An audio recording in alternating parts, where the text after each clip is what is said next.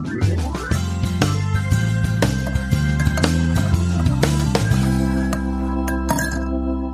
hi everybody, and welcome to this episode of Security and Two Sugars. So these episodes are set in around the security sofa, where I get a chance to speak to some amazing people from the cybersecurity industry to learn a bit more about their lives and their career journeys, and to find out a bit more about what they're doing now. And hopefully it's a chance for them to be able to share a few nuggets of wisdom that they've picked up along the way, or a chance to offer some advice about things that they've learned, during the course of their career.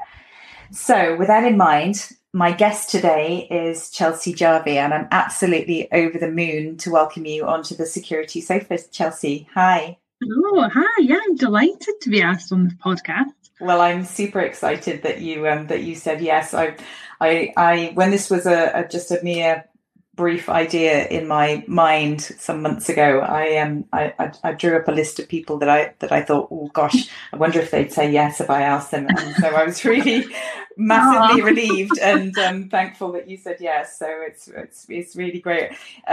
We haven't seen each other for some time. I know we met a couple of years ago now. Was it probably 2 or 3 years ago? Was it? I think it was 2 years, maybe coming up for 3 years actually. This year.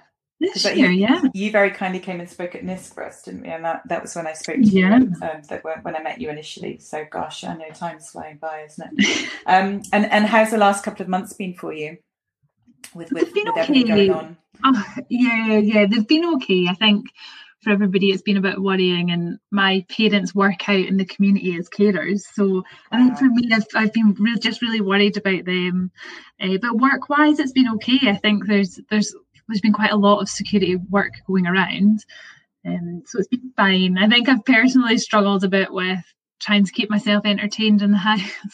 Yes. I'm usually out and about doing things, so that's been a struggle. Yeah, it's been same really. It's been super busy work-wise, but it's just been a lot, hasn't it? I think just for everybody, and kind of such a variety of ways. I think in terms of just levels of anxiety covering such a wide, vast area. I think probably more so than ever before. But but not too bad. Thank you very much.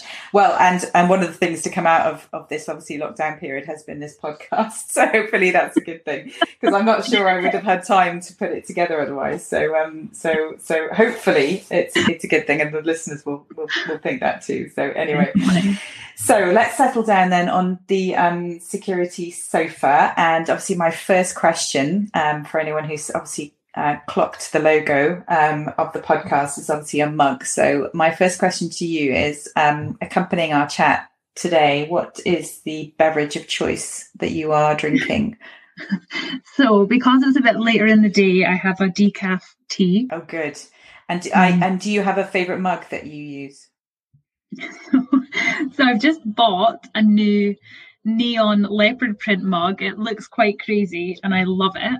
But I've got this amazing Dumbo mug, which sounds it's definitely for kids, but I love it because it's obviously got Dumbo flying. And then on the other side, it's got don't just fly, soar. So I just love it. I think it's such an inspirational mug. That's my other. Who doesn't want a bit of positivity first thing in the morning? I love that. Yeah, it's definitely for kids, but I love it. Well, why not? And I am a bit of a leopard print fan as well. So, but there's a neon theme in there. Is that linked to your new venture? Well, I wish I could say it was, but it was just pure coincidence. But yeah, I am into neon these days. I love things that are vibrant. I don't think I would say I wear neon clothes, but in terms of pictures and messaging and stuff, I like it to be vibrant and bright. So yes, I'm on a neon venture. Yeah, you are. Well, we'll find out more about your neon venture hopefully a little bit later on. So right, so you've got your decaf tea. I'm so glad you said that about the decaf, because I've got decaf coffee because I've had way too much caffeine today already. So and it is quite late on in the day. So otherwise I'll be talking a million miles an hour.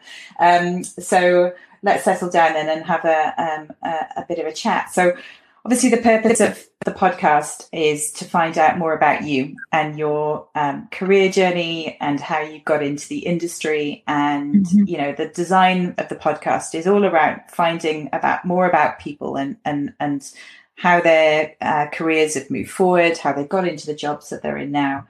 You know, and where that started really, because I think it's so important, I think, for people who are considering to get into the industry, or even people who are in the industry and really want to move their careers forward, to be able to hear some of these stories, because quite often, you know, you and I, so we meet at events and we meet other amazing people that we see speaking on panels or on podcasts or, you know, speaking at events about the key issues in the industry. But actually the thing that we don't find out as much about is the story behind those careers quite often. And actually, you're kind of to blame, actually, if I'm honest, in a small way, because when we met at NISC a couple of years ago, you came over to me at the dinner evening, and you said to me, you know, what's your story? And I'm actually, I hadn't really been asked that much at that point. And I can't remember what I said actually at the time. I was probably a bit taken aback, and it was probably a bit garbled. It kind of stuck with me actually about that, because I thought actually that's the thing that we don't hear as much. And I think sometimes that's the thing that's the really inspirational bit, is actually finding out how did somebody get from A to B and B to C and so on. So so that's hopefully what we'll find out a little bit more about today. So with that in mind, Chelsea, I'm going to take you back to your school years. I don't know if that's a good place to start, and tell me what was life like for you at school, and what were you interested in? So school was interesting for me. I was definitely a teacher's pet, and I did love school, but I certainly did not love computing. And it's something that I do talk about a lot, is the fact I just hated computing at school. And I didn't choose it as a subject because I went through a phase of wanting to do a variety of different things. So early on in high school, I wanted to do theatrical makeup. Oh wow! Okay. I'm not quite sure where it came from, but I investigated that for a small amount of time, and then there was various, you know, flurries of ideas, and then eventually around sort of third year, so what would I be, about 14, I decided on pursuing pharmacy. So I loved chemistry, loved biology, and that's what I thought I wanted to do, is help people through medicine. But I wasn't really top of the class, bright enough to go in to do medicine and become a doctor. So pharmacy was what I settled on. So I worked pretty hard to try and get all my sciences and get some work experience. So the minute I was 16, I left my first job in a kilt shop. I was a kilt fitter for a couple of years. Very, very random. I left that when I was 16 to go and work in Boots and work in the pharmacy, so I could get as much work experience as possible, so that I was, you know, the perfect candidate for getting into pharmacy. So that was my sort of goal between the last sort of 3 years of school, and computing was just not something that I was interested in at all. I just found it incredibly boring and stale. So, and it was arguably my strongest subject. So before you choose your subjects for like standard grade, and I don't even think we do standard grade now, but standard grade and higher, when you're early on in high school, it was definitely my strongest subject, but I chose not to pursue it because I just didn't like it at all. And you mentioned just now about obviously wanting sort of the interest in medicine and being a pharmacist to help people. Is that something you had, that you knew very early on that was the type of thing that you wanted to do, was to help people in some ways? Was that something that you had that sense of? Yeah, I think it was, and it's not really something I've reflected on until now. Like during lockdown, I've been thinking about why did I want to do pharmacy all those years ago, and then why did I end up in computing?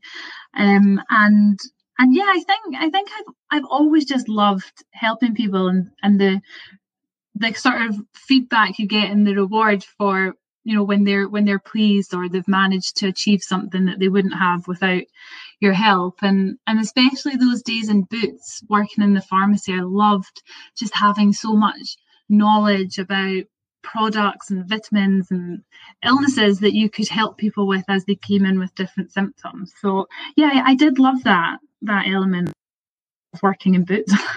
Yeah, but it's funny, that's something that you and I have got in common, actually, because I worked in Boots as well when I was I got a job as a Christmas temp initially, and just on the till, and then they kept me on, and I worked there for quite a few years, actually, and then just come back from college and work there in the summertime, and I looked into working at Boots, actually, for a career, until I realized that actually to be a Boots store manager, you have to be a pharmacist, which of course makes complete sense because it's a chemist. Of course, actually the whole, the history behind it is that, or that certainly was the case back then anyway. I'm not sure if it's changed, but because obviously you're actually running a chemist that happens to sell lots of other things, and obviously I didn't quite have having done pretty much all arts subjects, I wasn't really geared up for that management track. So then I took a slightly different detour. But anyway, so I also have a bit of a history at Boots as well. So there was something in common there. So oh, it is a great place to work as a teenage girl. It really is. The Boots discount in itself actually was just brilliant. Yeah, awesome. So. Yeah. Oh, I had so much makeup and perfume. Yeah, it was, and I've got very, very happy memories of working in Boots. So good.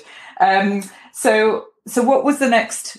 What was the kind of the next move for you on from there? Then, I mean, how was the transition from there to actually, kind of really embracing the whole, computer sciencing or computer sciences or IT side of things, having had that kind of feeling that actually yes you were good at it but actually wasn't particularly interesting and a bit kind of a bit staid, a bit boring perhaps?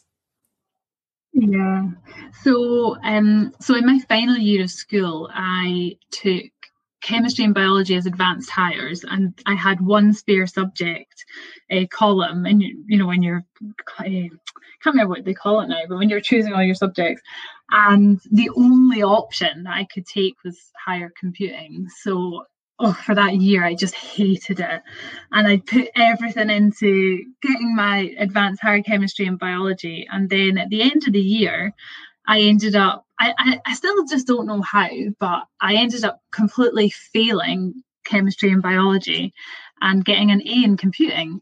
And I then ended up getting rejected from uni. So I had a conditional offer that relied on me getting the advanced higher chemistry and biology. And then, a D, like it was a straight up fail. So I went through, it seemed like at the time I felt it was one of the most traumatic experiences of my life, because like what on earth was I going to do? I thought I was just going to be, I'm from Perth, which is like quite a small, it is a city now, but it's a small place. And I just could think of nothing worse than just continuing to live and work in my hometown. So so during that first year out of school, I then ended up going to college for a year, where it was really rubbish because all my friends were off to uni and I just felt like a complete failure because I hadn't got in. And then I felt like I was just dossing around really in college for a year, working out what I was going to do in my life. But it was during that year my mum had really pushed me to look at my strengths and look at what options were open to me within computing. And that's where I found the ethical hacking degree at Abertay. So which is really close to Perth. It's only about 20 minutes. So and I was going to be living at home while I was at uni. So I thought, well, I could help people through this degree because I can help keep their information safe and, keep their personal data and their financial data safe from criminals. So yeah, maybe I'll like that. So that was really it. It was just kind of a leap of faith. And I applied and I got in, but it was all just quite strange. When I think back now, and people ask me like, "Oh, how did you get into it?" I think, well, really, it was just that leap of faith and hoping that I was going to be good at it, because I'm not a hacker or really a big techie in my spare time. So how was I going to fare this degree into ethical hacking? And how much did you know about the industry at that time? How aware were you of info security generally? Literally nothing. Like absolutely nothing. Like when I'm embarrassed to say it now, but when I started my course, I didn't even know what Linux was. I only knew Windows. Yeah. So I was just, so out of my depth. I had a lot of learning to do in that first year of uni. But I got there, and when I started, I think there was maybe about 70 students who started the course, and there was only 3 women. So we did stick out like a sore thumb. And then I was sitting there thinking, I have no idea what any of this stuff is. So yes, it was a pretty uncomfortable time. I feel like that was the most out of my comfort zone I'd ever been in my entire life. So, and how do you deal with situations like that? So you've obviously just mentioned a couple of examples there. Really, obviously, one is obviously the not getting the grades that you wanted, obviously, to go and do the subjects that you really wanted to do. Mm-hmm. And then also there, I think, just in terms of, almost being a little bit out of your depth, or feeling a little bit out of your depth, in that first year, how do you deal with situations like that? Or how did you deal with them at the time? And has how you deal with them, or failures or challenges, has that changed over the years, do you think? Or do you still approach things in the same way? Because I think that's key, really. I think in terms of how you move forward sometimes is everybody has failures. Everyone's so afraid of failing, but those are the times that actually we get the biggest lessons sometimes. And I always think it's what you do with that is the key thing. So how do you think how you dealt with things then has kind of helped you along the way, or has it been a learning experience? So I think probably from that point, I've learned to get comfortable out of my comfort zone. So I feel like just throughout life now, I'm never feeling particularly comfortable. But you learn to embrace it and not feel like such an imposter, I guess.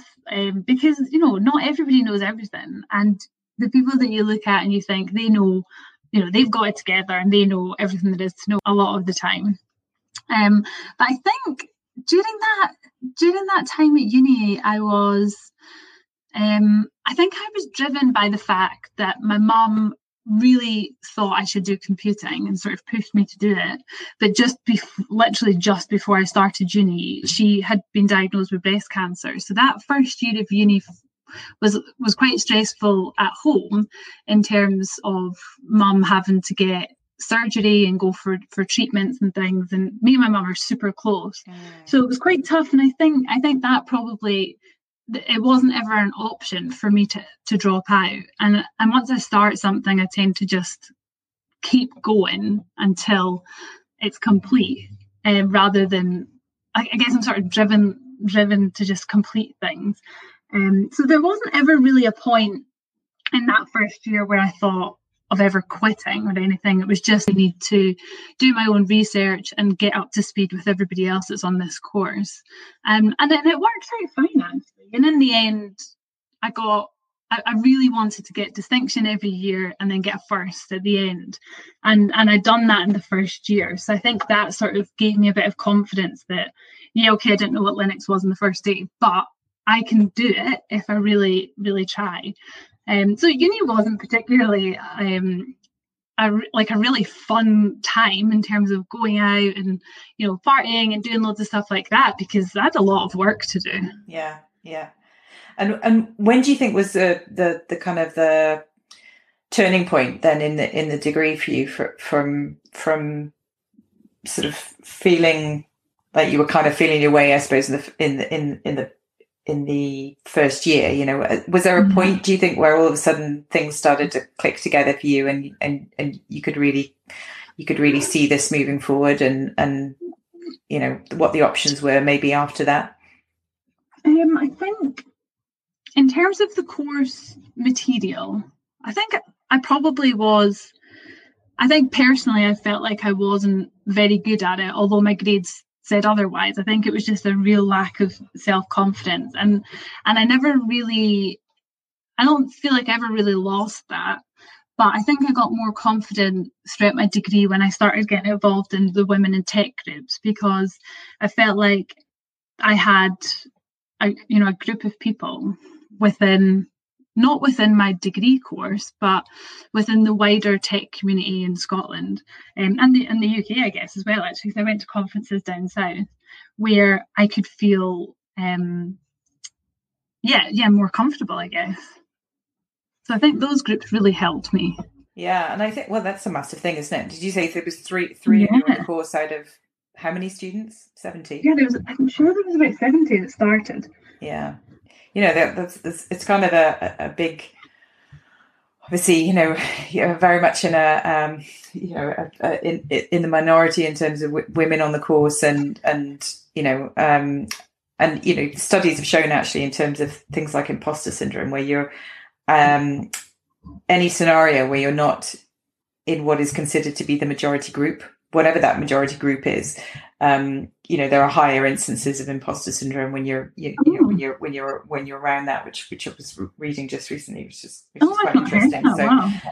So you know, so no coincidence really. You know, you're getting involved in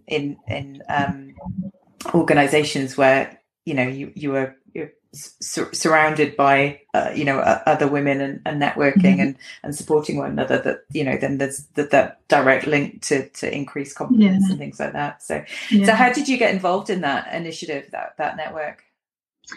So it's actually through one of my lecturers.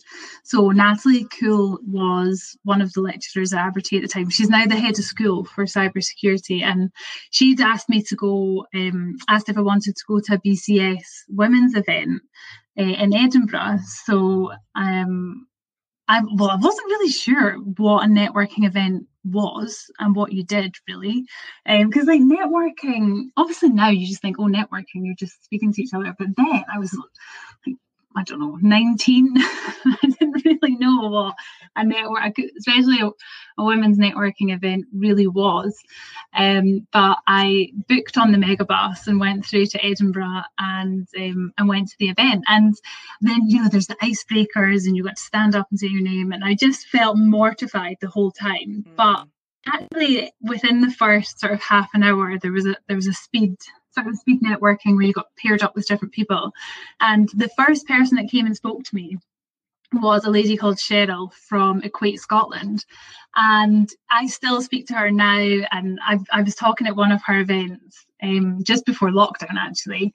And she's been one of those very first connections I ever met, and have had so many opportunities and like a nice friendship actually with her ever since. And it's funny because I can link so many different career opportunities or networking opportunities back to that very, very first event that I went to, just really not knowing what to expect. But that's it. I mean, I think these things are a bit, they can be quite nerve-wracking actually to go along to those things. I mean, I think probably up until, I'd say 5 years ago, probably for me, even I was very tentative about going to some things. It was almost like my worst nightmare actually, to have to go and you know, push yourself forward and introduce yourself to a lot of people that you perhaps didn't know very well, and just chat to them. And it's something I've got a lot better at, and actually I really enjoy now actually. So it's funny how you kind of turn a corner sometimes. But I think when you again are taking those opportunities and you're pushing yourself forward and doing those things, like you say, if you hadn't have gone that day or that evening, you know, and not met the people that you've met, then you know, then sometimes you're, you know, the path can go in a slightly different way. So I think it's taking these opportunities and trying to embrace, I think, these support networks and these events, you know, as they're coming along. So so I know obviously you achieved your first class honours from Abertay, which is amazing.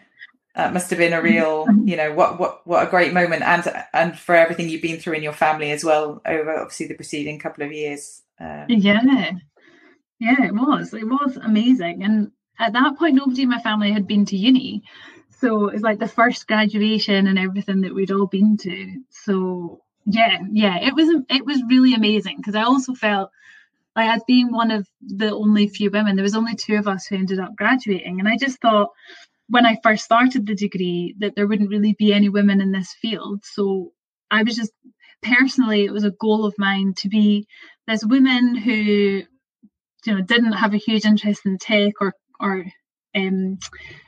ethical hacking to start with, to just get first at the end. So I was so pleased. Yeah, fantastic, amazing result. And I think, you know, and not underestimating, like saying, you know, the pressures and obviously the anxiety and emotional anxiety of what was going on at home with your mum and everything else. So I think, you know, to achieve that is really outstanding. So what happened after you graduated? So after I graduated, I had been offered a job to work at Prudential. So it was really amazing, actually, because between my second and third year of uni, so we do 4-year courses. So I had the opportunity to do 2 internships during my degree. And my very first one came through a networking event. It was very random, actually, but I managed to intern at Prudential. And then the following year, I decided to go to Skyscanner and intern there just to try something different. But Prudential had offered me a graduate job well before I was due to graduate. So I went there after uni and worked back with the team that I interned with the few years before, which was cool. And I was working in an infrastructure team doing infrastructure security, and I just learned so much in there. And it was funny because, and I talk about it now, is like when I first walked in, as an intern, and I saw everybody on the phones, I was thinking, oh, this must be the call center. And then they like started guiding me towards my desk right in the middle, and I was thinking, what on earth is this office life all about? Like I thought I was working in the tech department, and then I realized actually just how much you're on call. Yeah. So I got a bit of a fright during my internships, but I definitely knew what to expect going in as a grad. But I learned so much just in terms of my knowledge of my degree, you know, the book knowledge that you get versus the real life knowledge of how it actually works when you've got real infrastructure and real systems and customers to deal with. So I really enjoyed my time in that area. And at that point, I think it was still pretty male dominated at that point, but they were starting to get more and more women in and doing a lot of work to try and get more sort of graduates and things as well, get sort of fresh talent, which was good. So it was a really nice time to work there. And what were your career aspirations at that time? What was it that did you have a plan at that time? Did you have a plan that actually you wanted to get to a certain role or a certain job? Obviously, having had obviously more background, you know, sort of having done a degree, obviously in this area anyway, you know, kind of probably knowing a little bit more about it than perhaps other people do getting into the industry. But did you have a plan?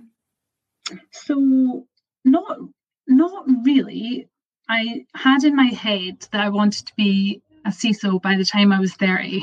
I don't know where it came from, but that was my sort of goal. So I just sort of had in mind that I needed to learn about all aspects of security instead of just the really technical teams. So I had that first role for about a year. I'm definitely one of these people that changes job quite frequently, and it's not for any other reason than I like transformation. And then when things sort of start going into BAU, then I tend to look for the next sort of project. And I found after that first job, I got offered a role in a sort of another part of Prudential, which I took.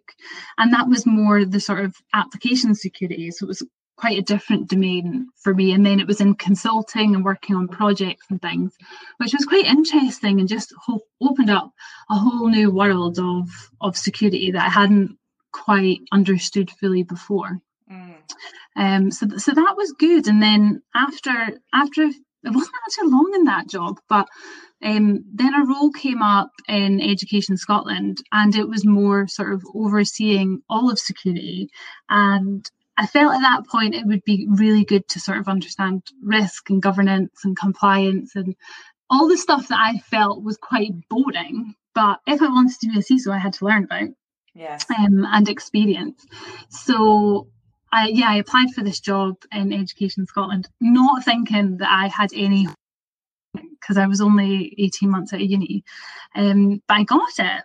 And so at that point I moved, and it wasn't really for any other reason than just trying to widen my knowledge and experience, because the teams at Prudential that I worked with were great, and I'm actually working back with them now. Yeah. Oh, great. Okay. Yeah. All these years later. Can't stay away. Chelsea, let me just ask you a second. I just want to home in on something that you mentioned, which is interesting, and I probably because it's resonated with me a little bit. But you mentioned about obviously really enjoying the challenge area of a role, and then when it comes to BAU, then actually not being as interested, but actually, I kind of, it's something that I recognize in myself. I love the fight. I love the challenge of really trying to get something, into shape and perhaps not being, when things kind of settle down a little bit,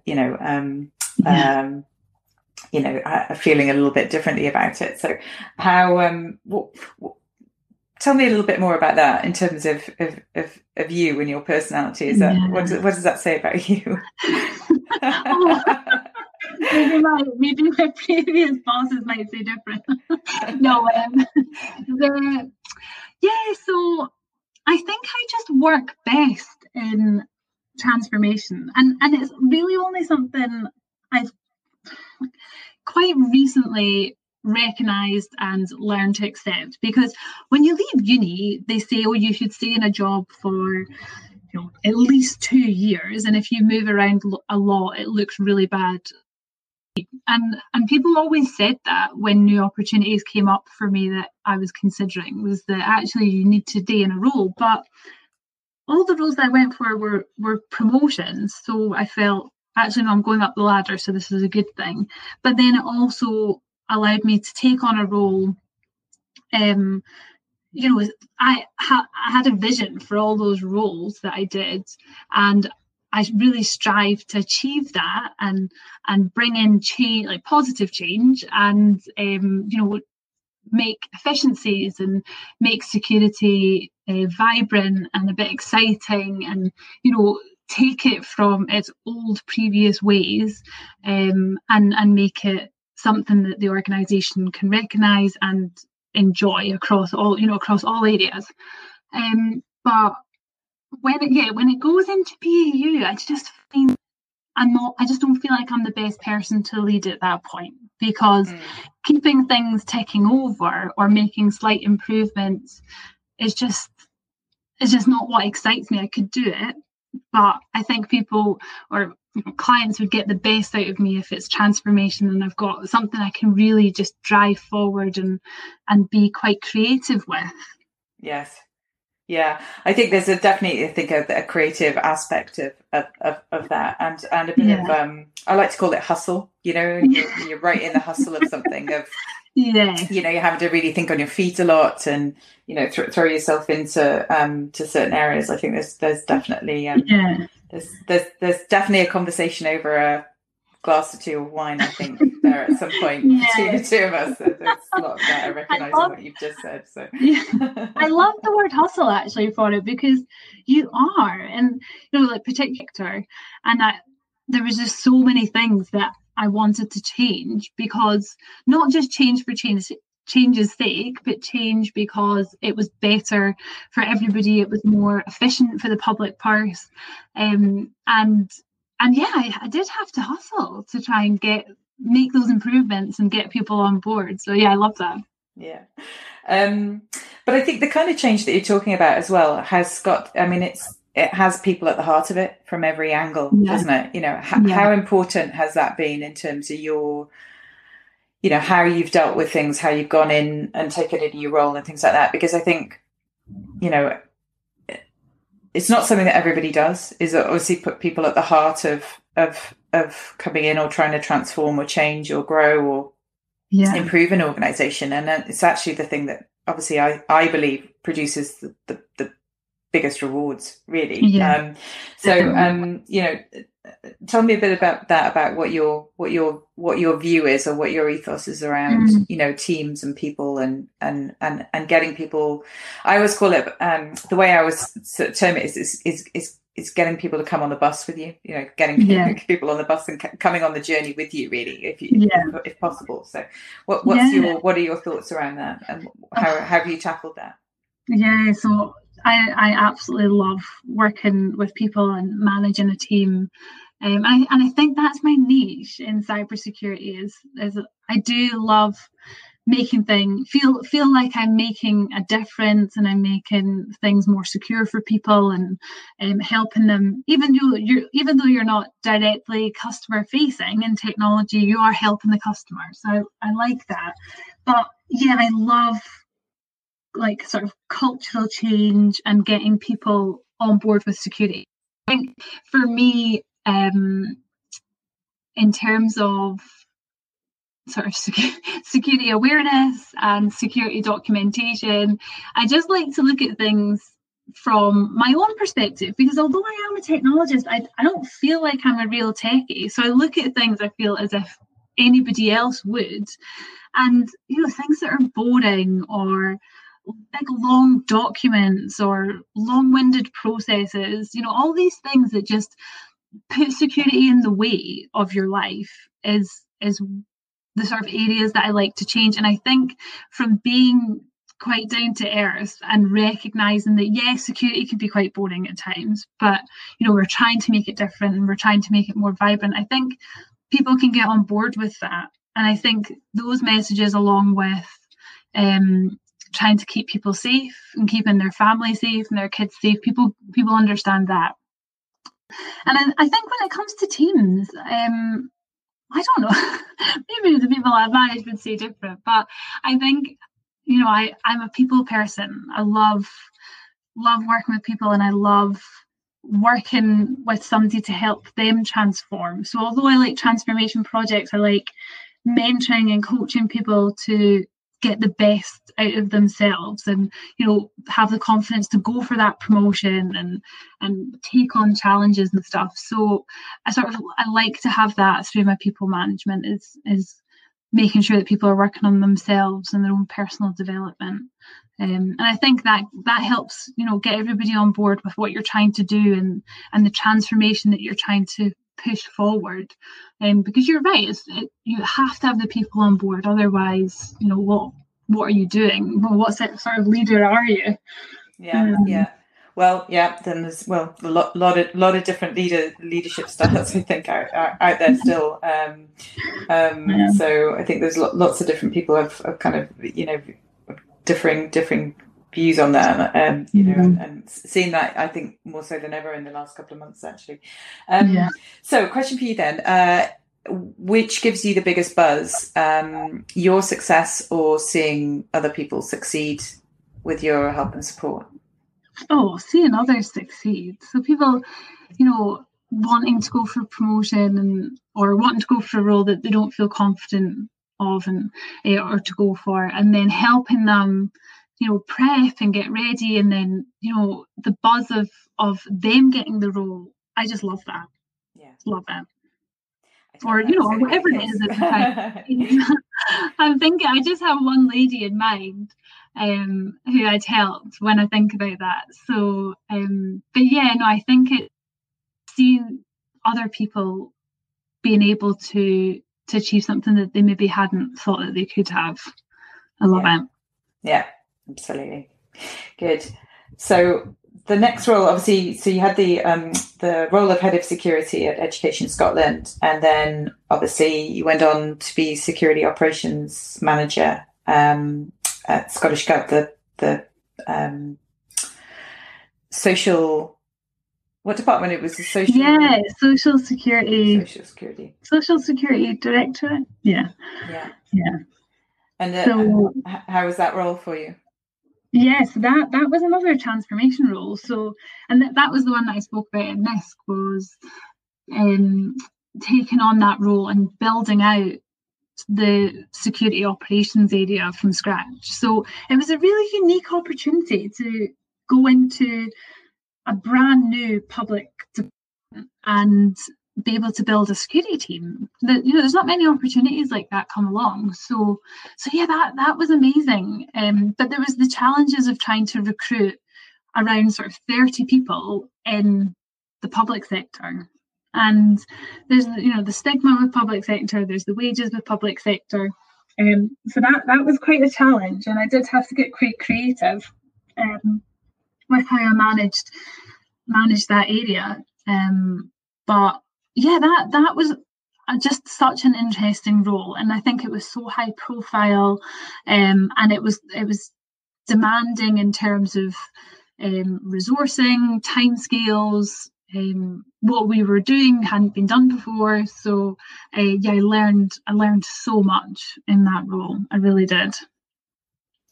And so obviously you've kind of moved on from that role and to establishing your own business this year. So obviously at some point the CISO role that you had in your site a couple of years ago has kind of taken a slightly different path. Tell me about that.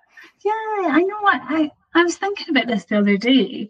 I've got a couple of years left, I guess, if I still want to do a CISO role. But I decided to go out on my own, which was really daunting and another real step out of my comfort zone. And but I'm glad I did it. So it was just over a year ago now that I went out on my own. And I've just had so much support. It's been amazing. And I think the network that I managed to build up right through uni and my career, me in terms of getting work and contracts, and I've done a load of different things over this last year through my company, and I've got plans for what I'm going to do going forward, but I'm kind of just seeing what comes along, because so far I've just had a lot of sort of random exciting opportunities that I've been able to just go for, which I've enjoyed. So I was working with Skills Development Scotland at the start of the year on doing analysis across Scotland of how industry engages with education when it comes to cybersecurity, and how we can start working together to address the skills gap. So that was really, really interesting, and my network really managed to help me get a lot of the knowledge that I needed to go back with recommendations. So that was cool. And then one of the first roles I was off some e-learning around security awareness. So it's things like that you just never really see in your path that just come along. So I've really enjoyed that about being kind of self-employed. Well, and it's having the variety, isn't it? Yes. Because you're engaging with so many different types of businesses and what their specific challenges might be, and I think being able to be immersed as well, actually, in different business models, different requirements, different cultures. I think that kind of experience is invaluable, and it's exciting, and it changes. It changes all the time, and that's certainly our experience. Obviously, with what we do is that's it. It could be working on a number of different projects. And changing within a very short space of time. So and it is a very brave move to set up, on your own. But I think, like you've said, in terms of the network that you've built up and things like that, I think it's a brave leap of faith, but one that the one that's going really well by the sounds of it. Yeah, I leap of faith getting into security. But I think it works for me because I do like that transformation. And instead of being in a permanent role for a certain amount of time and then leaving, this just works because I can come in, drive forward, whatever it is that you need, and then once it starts going into BAU, then something more permanent takes over. So it definitely works for me just now. But ideally, I don't want to be doing contract work forever, so I'm still trying to work out and develop what it is that I want to do longer term. But everything that you're doing is gaining experience across such a wide variety of areas, like you say. So you can then pick and choose what it is what you want to do next and what your next move will be. So just let me just ask you. We've talked a little bit, obviously, early on about the network that you were involved in back at college, and I know that giving back and helping people is obviously something that's massively important to you. And actually it's, I think it's something that actually is really, I've seen much more of in the InfoSec community over the last couple of years. I think we work in an amazing community, actually, where I think people really do want to try and help one another and to try and make introductions and help and support and things like that. And I'm not saying across the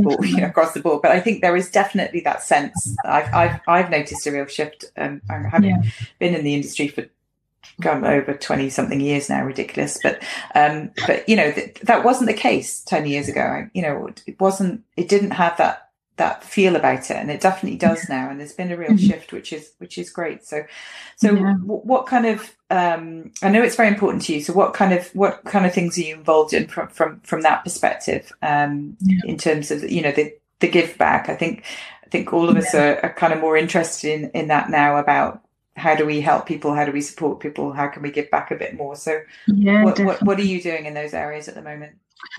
So I love giving talks. So it's one of the things that I've always loved. It's just exactly this. So telling my story about how much I didn't like computing, and because I find it quite daunting when you hear people in industry, and particularly those that you look up to, who you would like, you aspire to be. But, they've always been into computers, and, they got their first computer when they were 5 years old. And you think, oh, God, that wasn't me. And so I think I like telling the story that actually you don't have to have always been into computing to then still get into it and enjoy it when, as a career when you're older. So I like that.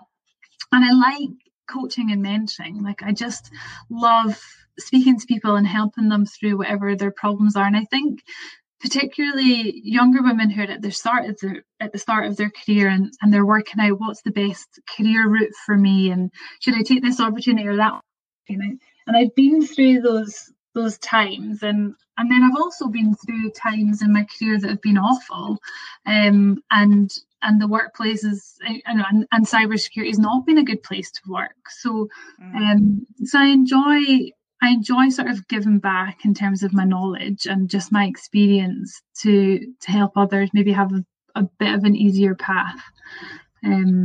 restart there.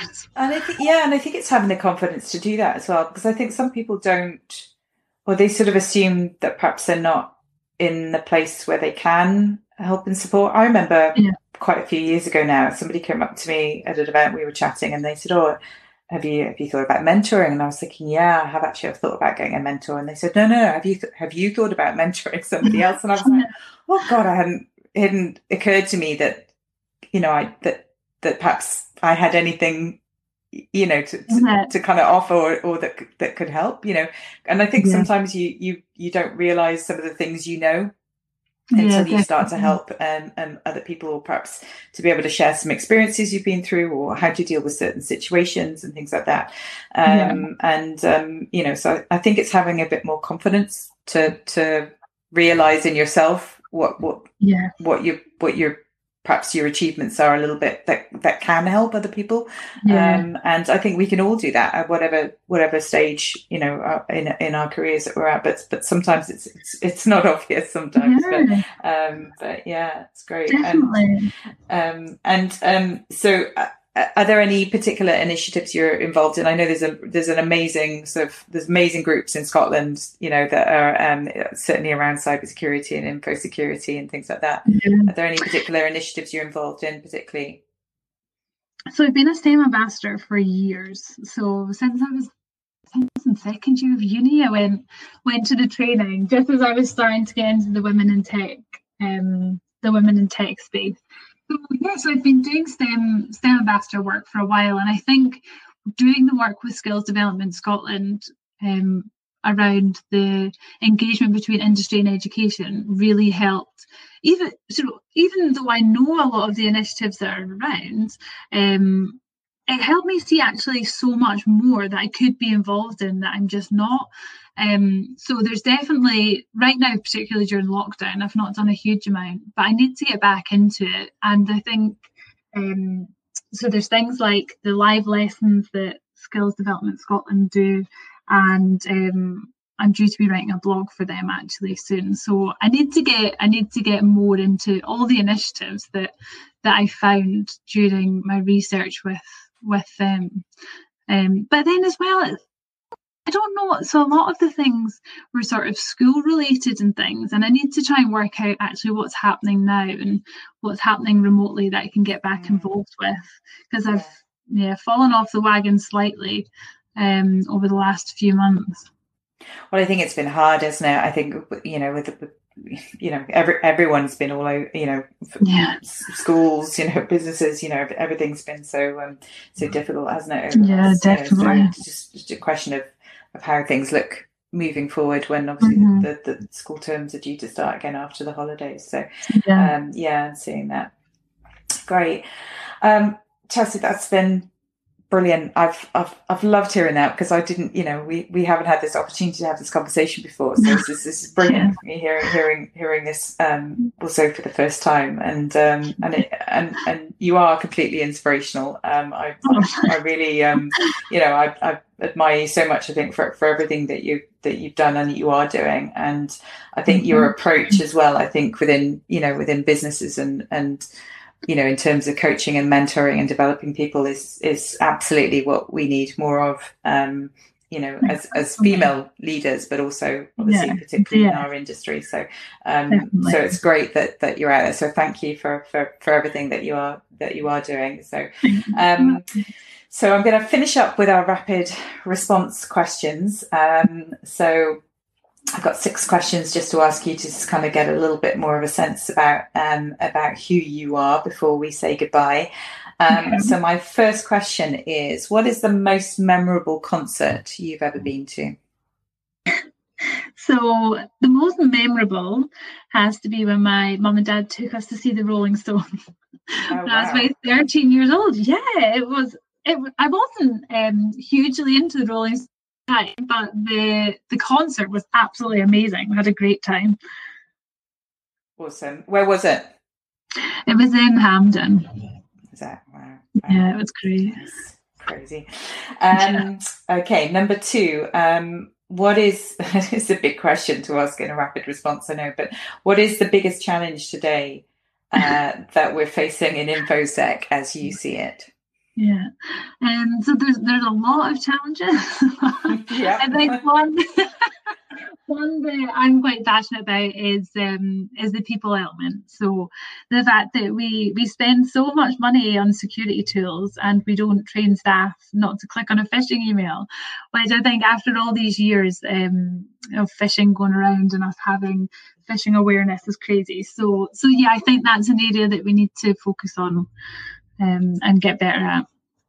And what do you think is we talk a lot about culture and security culture and Yeah. things like that. Putting it,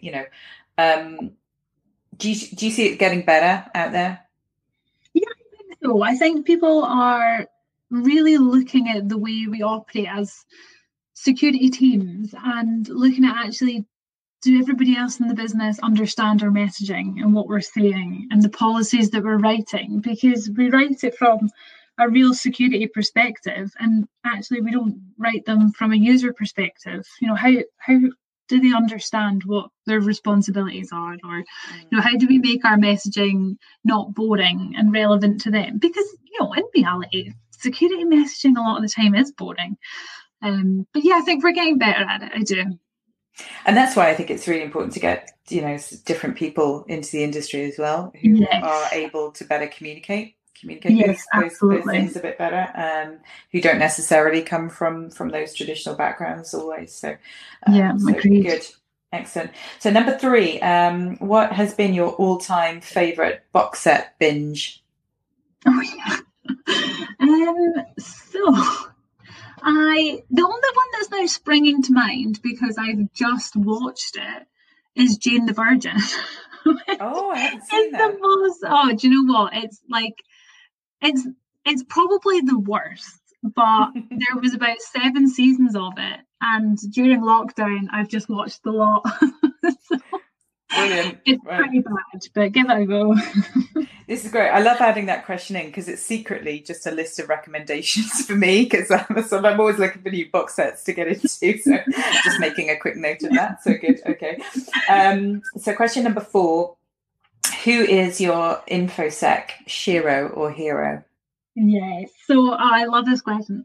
So I feel like my hero has to be Natalie Cool, my lecturer from Abertay. I just think, as a lecturer, she was amazing, and as a woman in InfoSec, she's amazing. But then she's also balancing, a really intense role with a family, and I think that's just so impressive. Because without a family, I'm just like, how on earth do you do? Yeah. So yeah, I think she got me into the whole women in tech scene, and she's definitely my hero. Completely inspirational. Great. Yeah. And I know what you mean. I absolutely take my hat off to those people who are juggling, particularly again in the last couple of months, who've been doing the juggling and trying to balance everything with families. It's been incredibly tough. I absolutely take my hat off to them. So number 5 is, what is your ultimate comfort food? So I do like Mexican food, so lots of fajitas or nachos. Could binge on them, definitely. Lovely. And wash down with a beer, or something like that, or a margarita. Or a margarita. Any of the above. Good. I'm a Mexican food addict as well. And the last question, which is, I know sometimes it's a bit of a tough question, but Chelsea, how do you think people would describe you in one word? Chatty. Chatty. For sure.